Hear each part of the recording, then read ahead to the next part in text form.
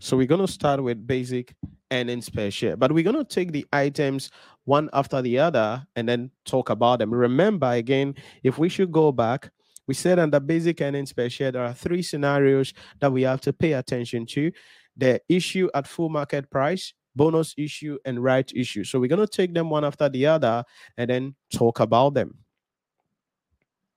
So let's see. Number one, issue of share at full market price.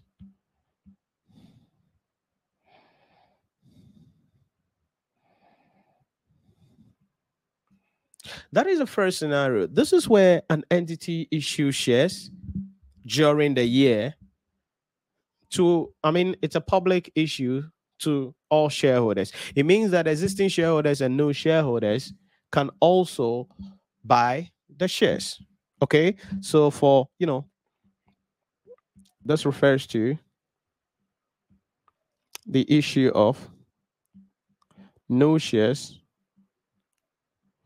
during the year.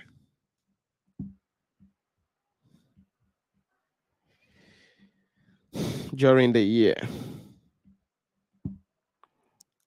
You must note that these shares can be subscribed to by both existing shareholders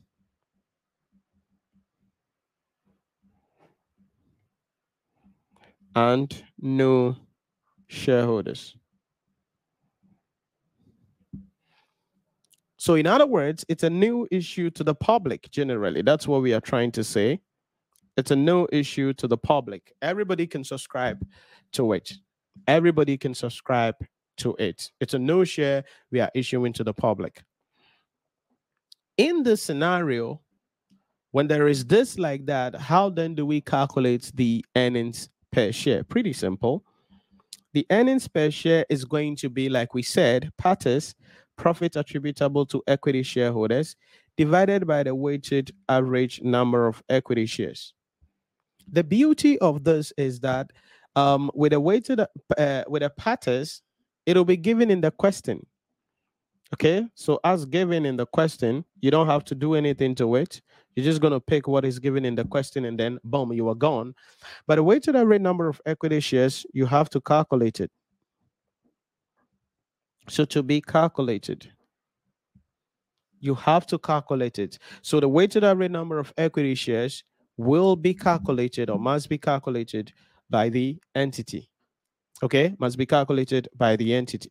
Must be calculated by, as we are doing the workings. So how do we go about that? Very important. Very important. It means that our weighted average number of equity shares will be equal to the outstanding shares multiplied by x over 12. I'm going to explain that to you, don't worry. Plus total shares also multiplied by x over 12. Remember, I told you something in the introduction. Let's go back. Let me here. I told you that when you're calculating the weighted average number of equity shares, there are two things that you have to take into consideration: the number of periods of outstanding shares and the bonus issue. And I told you that bonus issue will rise or will come up when we are dealing with bonus fraction. We have to deal with bonus fraction, and bonus fraction will come up when we are dealing with bonus issue and right issue. So in the context of this question, what we are doing here is that when we are calculating the wins, we have to calculate the wins based on, the shares before the issue. So what you see on the left is the shares before the issue, and what you see on the right is based on the shares after the issue. Okay, the shares before the issue. How long has that been in the business? How long has that been with the organization or for the year? And then we'll be able to do a calculation for the period in that case. So let's crunch some numbers. And let's bring it straight up into it. So for those of you with the book, you're going to have this question in the book. So there's no need for you to write it up. If you don't have the book, you can take a screenshot of the question as I try to, drop it in my slide. There we go. So the first question, My Love Limited had 10,000 2.5 shares at the beginning of the year. Stay with me carefully. At the beginning of the year, it issued 4,000 shares at $4.5 per share on 1st March 2020. 1st March 2020. Calculate the earnings per share if the profit for the year ended 31st October 2020 is $100,000.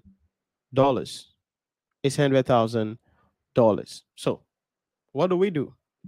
Let's go. My Love Limited.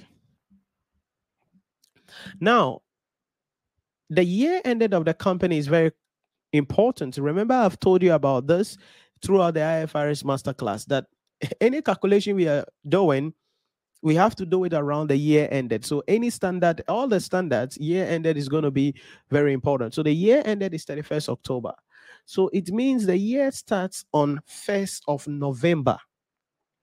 So the question you have to ask yourself is, from 1st November 2019, which is the beginning of the year, the entity had certain outstanding shares. Now, remember, they made a issue on 1st March. So it means from 1st November 2019 to 28th February 2020, they were having an outstanding shares of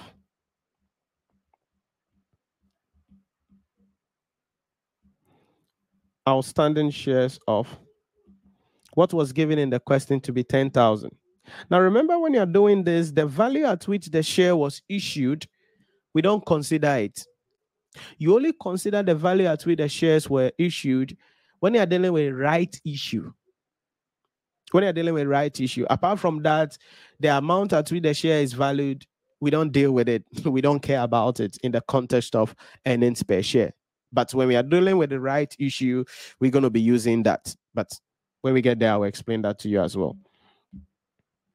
So November, December, January, and February. So if you realize, this has been there for 4 months, because from 1st November 2019 to 28th February 2020, it's 4 months.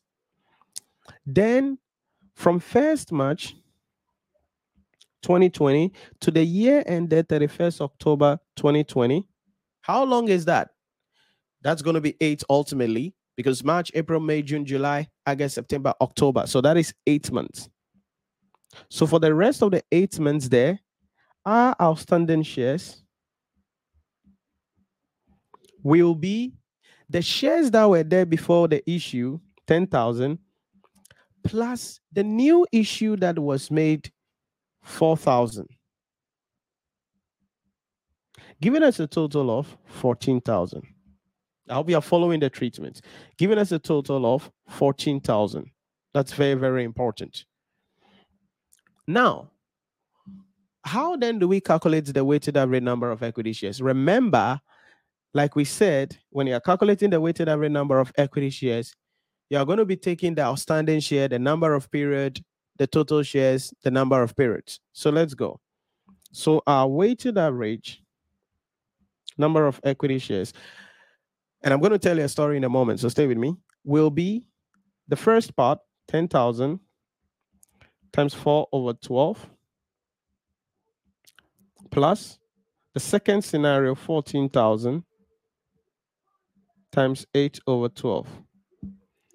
So we punch that out, and that should give us 12,666.